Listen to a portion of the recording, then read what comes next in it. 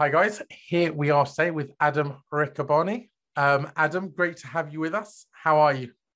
I'm great to be here, Lawrence. Good. So Adam, you're obviously founder and CEO of Critical Future. I think I'm right in saying that you've also lectured at universities, you've been featured in the Financial Times, the BBC. You've also, correct me if I'm wrong, but you've advised the British Parliament on how AI could be used to fight COVID-19. And somehow you've also had the time to write The AI Age, a book really like depicting where we stand, how AI is going to shape our lives, and I would like to say the pros and cons of it. It's an evaluation of use cases of how AI is going to develop and change our world, essentially. Yes, absolutely. Yes. Busy man. Yes, that's have all. I missed anything at all, or?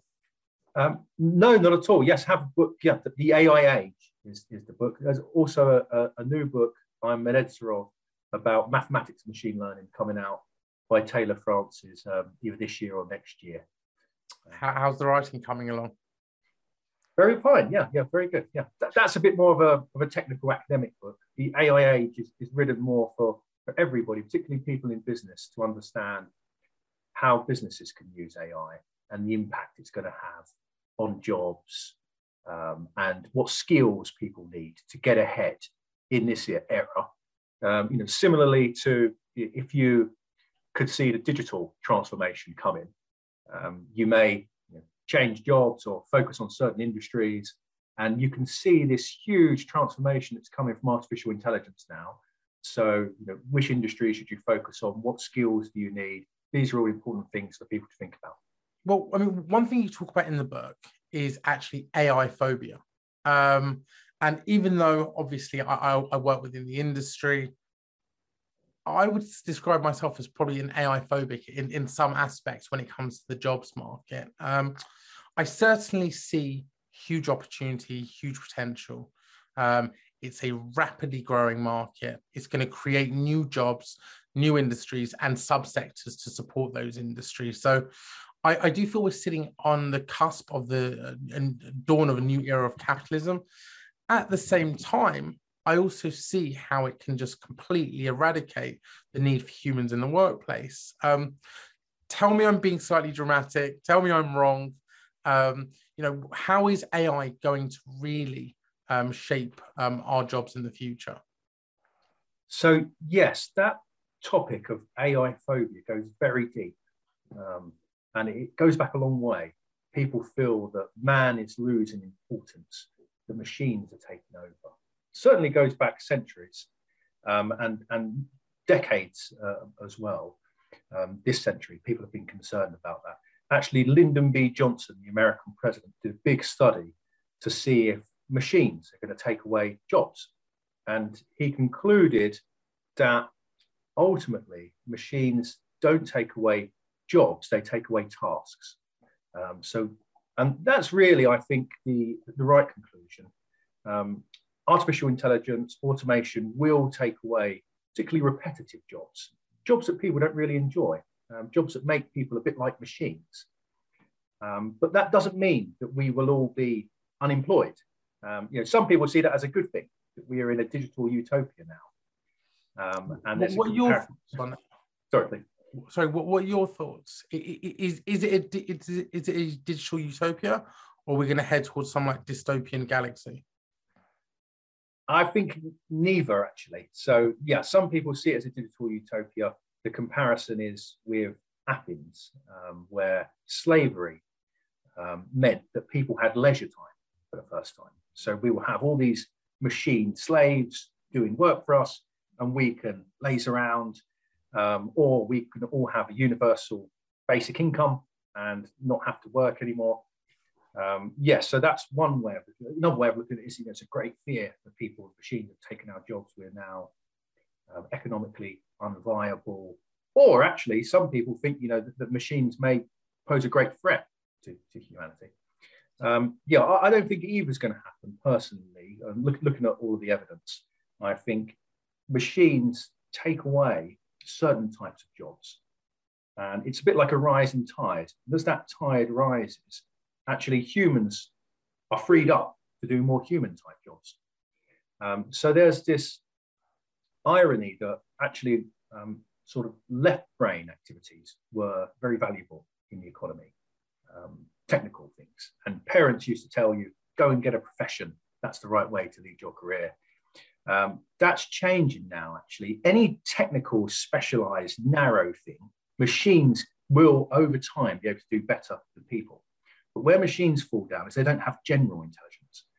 And so creativity, general problem solving, those more right brain activities, they're going to become more and more important.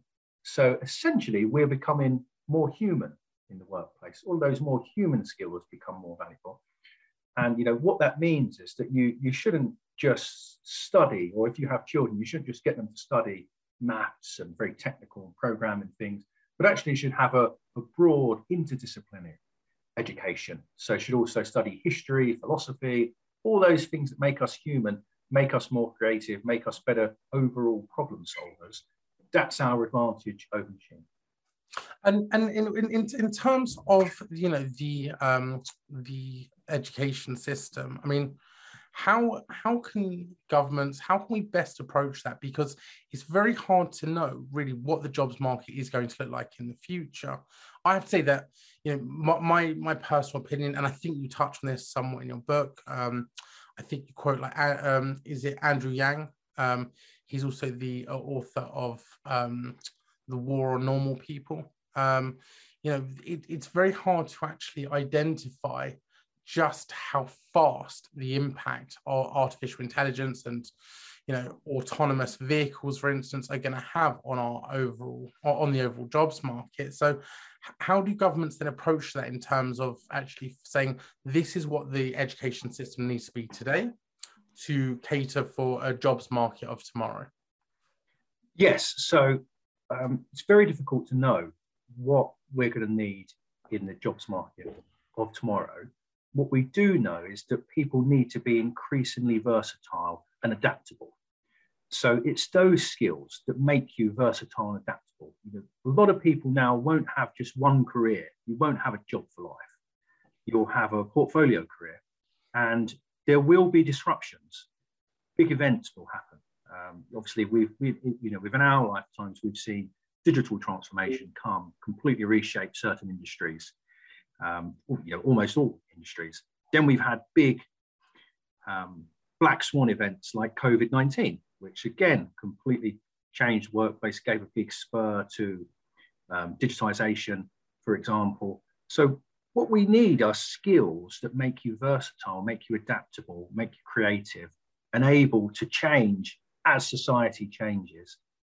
And also, as I mentioned earlier, that interdisciplinary education, not just technical education, because ultimately machines are better at doing technical things than people are, but more creative, more general problem solving skills we need as well.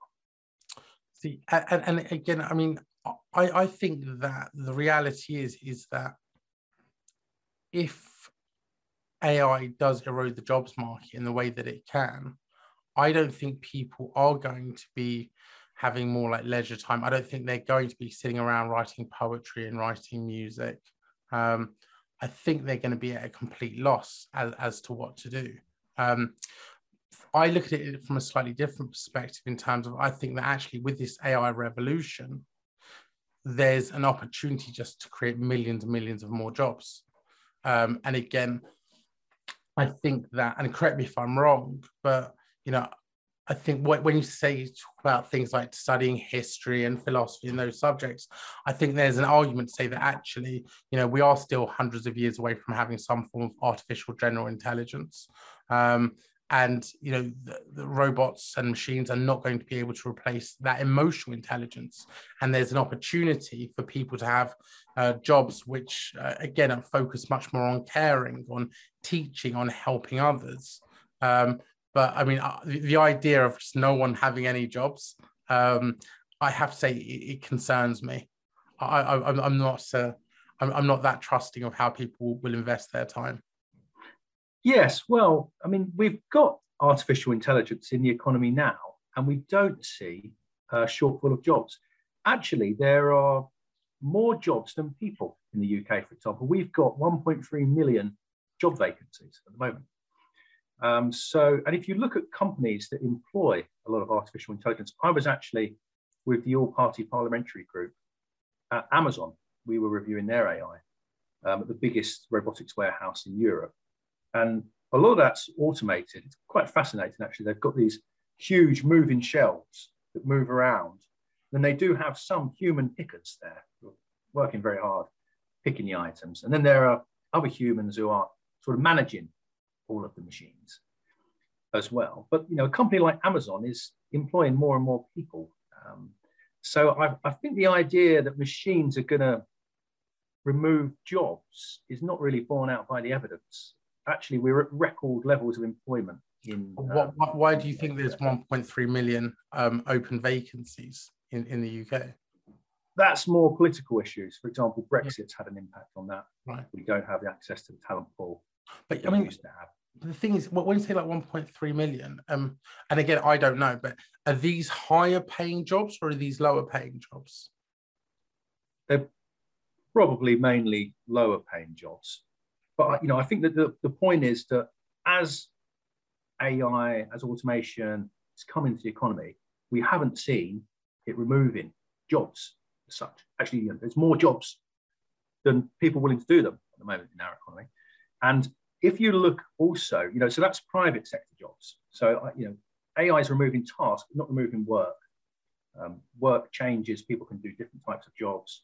And then actually in the public sector, there's huge scope for more jobs as well, because there's many different social issues. So even if artificial intelligence moved people out of the private sector, those people could be gainfully employed in the public sector, doing things like fighting crime, better health, better education. So I think there's always going to be a need for people to work.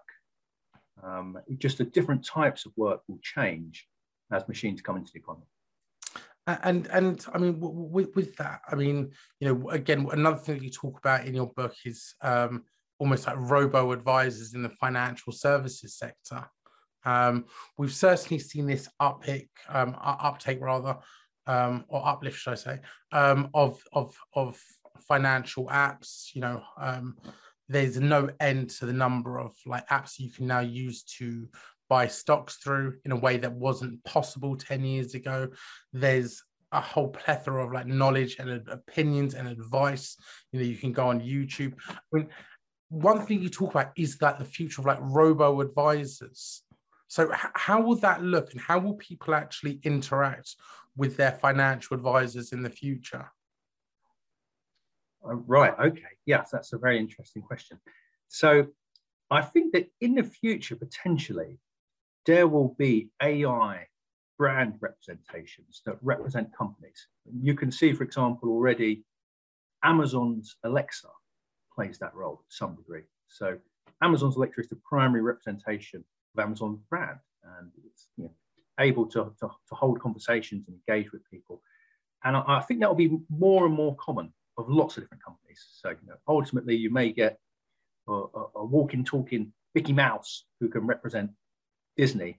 And that can also be, they can also have technical skills, such as financial advisors as well.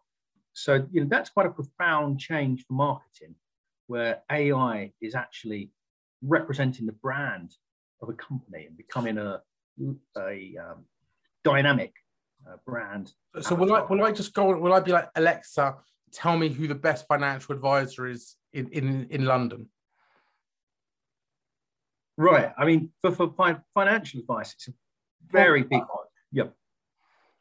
Or whatever, a car or a brand, a dentist, like cool, you know, is it going to become, is Alexa going to become part of our lives, where, you know, we interact with like, Alexa, just tell us who I should be hiring to, you know, help me with task A, B, and C, whether it's a plumber, a financial advisor, or an accountant?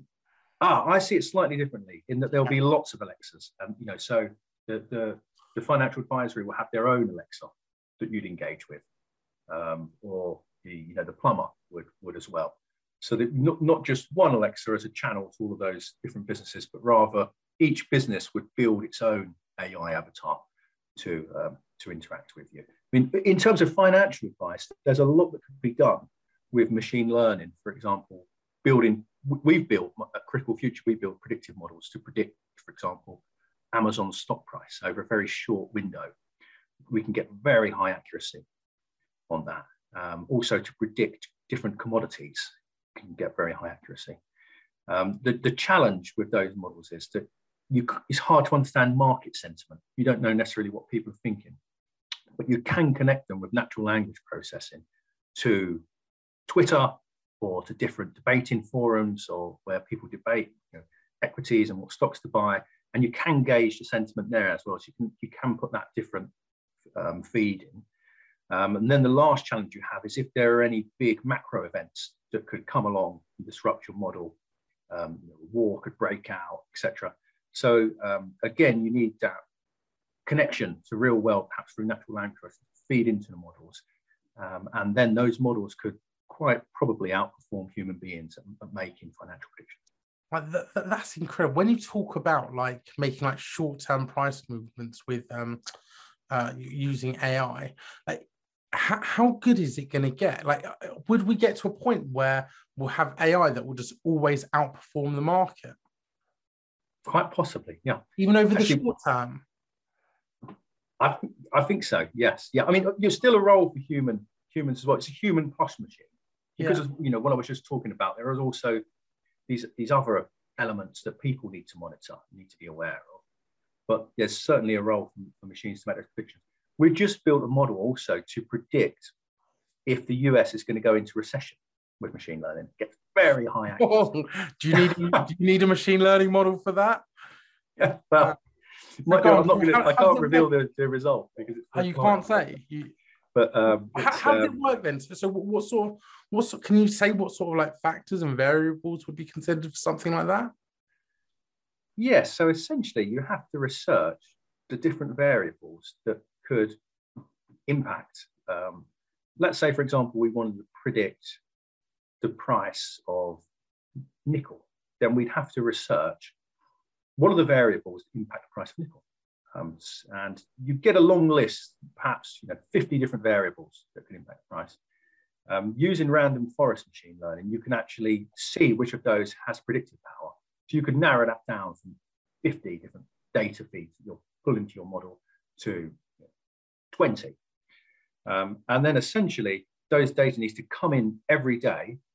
And then the machine runs against them, the algorithm runs against them, makes a prediction daily, and you can see what the price of nickel is going to be. We've done that in the past, and our model gets very good accuracy, about 75% accuracy in predicting that. And where do you even start with something like that? Do you start at the end and you say, right, we want to be able to predict the price of nickel, and here are the variables we're going to need to collect sufficient data on? Or is it something? Yes, it is. It's that way around.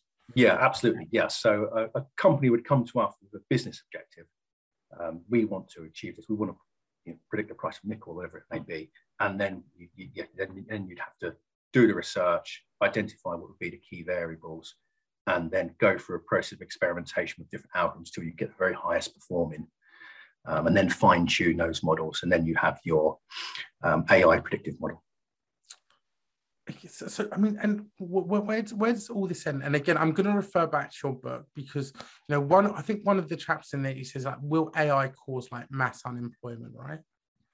Like if, for example, AI is running all these algorithms, like why do you need humans in the banking sector? Why, like we've obviously always seen like this like destruction almost of like traders on the trading floors that we've seen over the last 30 years, and now it's just all run by machines.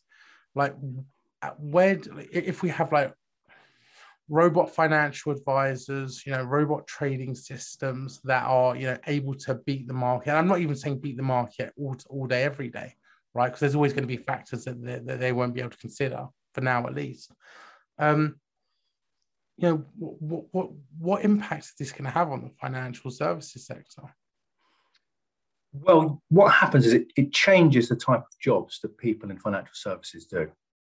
To give you an example, when ATM machines came in, you could have assumed that that would mean there were no more bank tellers.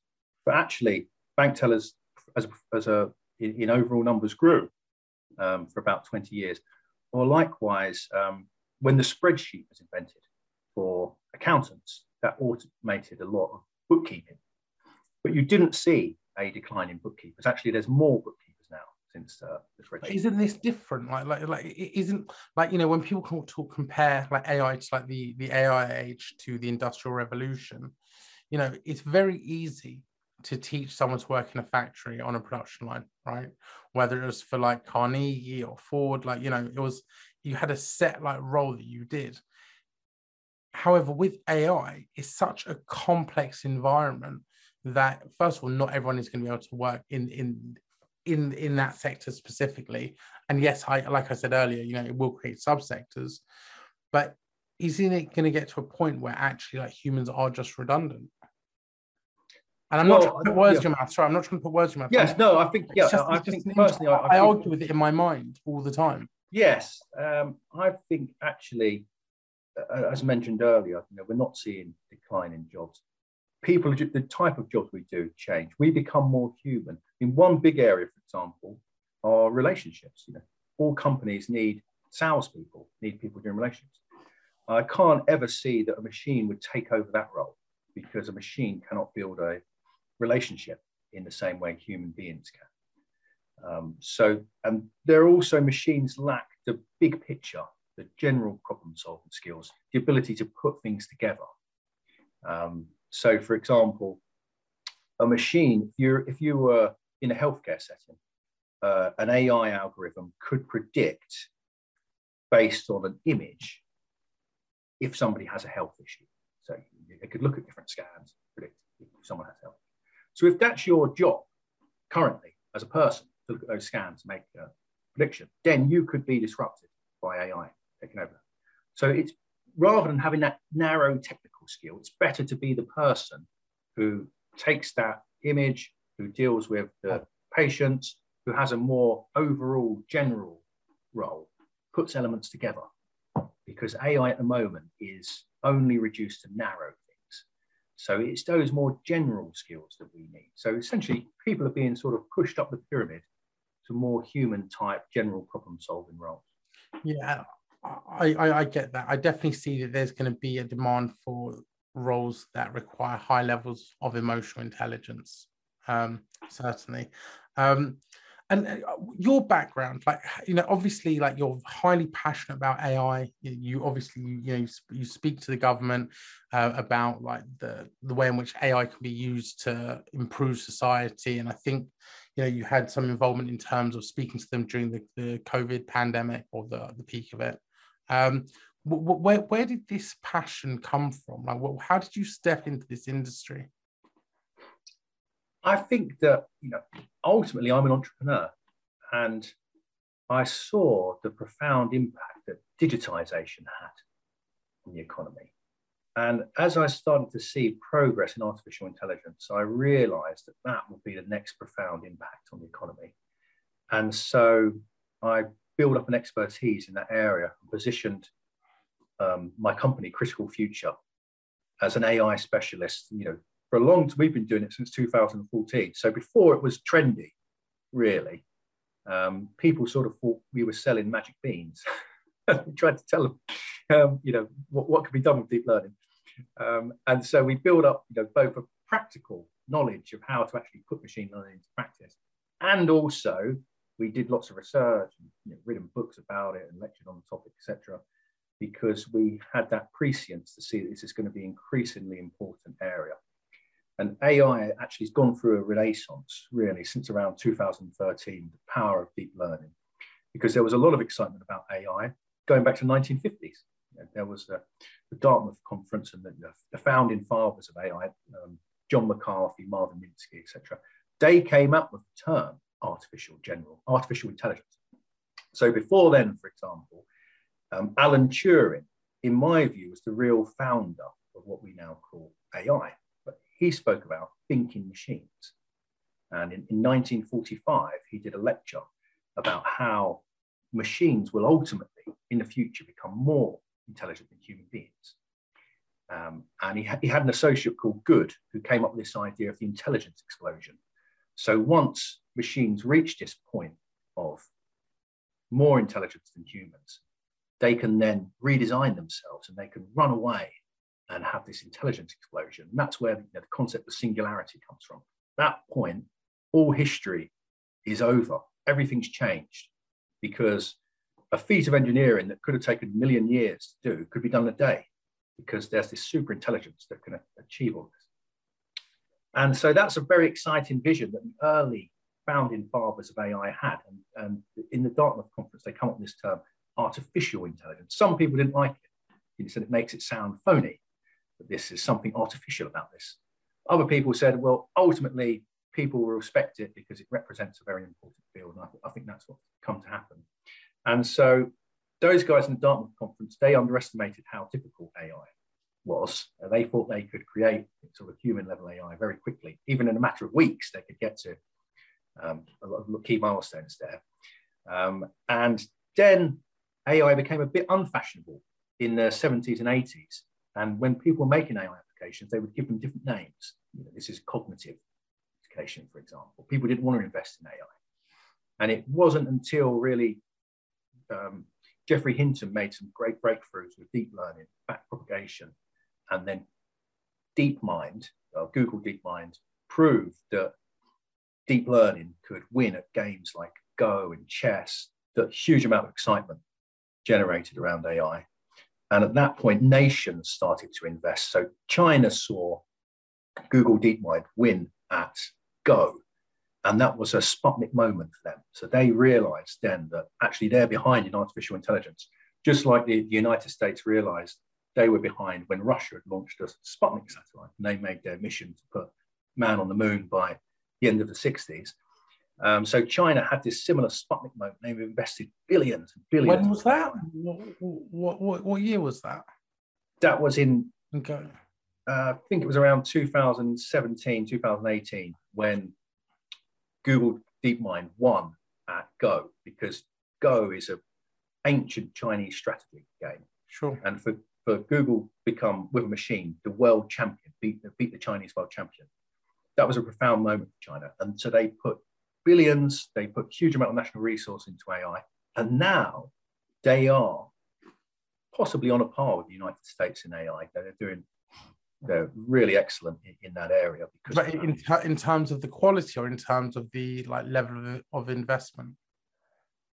Well, yes, that's a good question. So if you looked at the number of academic publications, I think China has more. Some people would argue they're more quantity than quality. But we see in the business world, for example, that Chinese companies are very advanced in AI in different sectors. Also, actually, you saw in the COVID pandemic, there was lots of different Chinese AI solutions that were used then. I'm sure they've got very advanced military solutions as well. So it's almost a battle between nations, AI. Because that's what I wanted to ask you. How far does this battle between the countries actually go? And I've always been very much from the school of thought that whichever country regulates AI first and regulates blockchain and the way in which blockchain technologies are used, they're pretty much going to be the country that gets ahead of the pack. With AI, it's obviously slightly different, is it not? It's more than just regulating it. It's just about whoever's got the most advanced AI is pretty much going to rule the world. Well, that's exactly what Vladimir Putin said, actually. Yeah, whoever. Right, thank you. Yeah. Whoever rules in AI will rule the world. Yeah, so I won't take that comparison, but yeah, okay. But no, but is there any truth in it? Absolutely. Definitely true for it. Yeah, I mean, I think first of all, economically, having very advanced AI really fuels an economy, and then on the other side, you have the military capabilities that you can derive from AI. Any future war between great powers would be a technological war, and so having very advanced AI is really fundamental to that. And so again, I mean, with Critical Future, You're obviously at the forefront, the cutting edge of AI. What is the overarching like company mission? What is it that you guys are really like looking to achieve for the world? That's a great question. We would like to make our small contribution towards general AI. So one area that we work in is in collective AI. So for example, currently there are lots of different machine learning applications, deep learning applications, but they work in silos and you can't transfer from one domain to another. And even within your company's own technology stack, often it's all working in silos. You have several different machine learning models, but they're not working cooperatively. And we know from human and animal intelligence that people are much smarter in teams, in organizations, nations. This is when we're much smarter.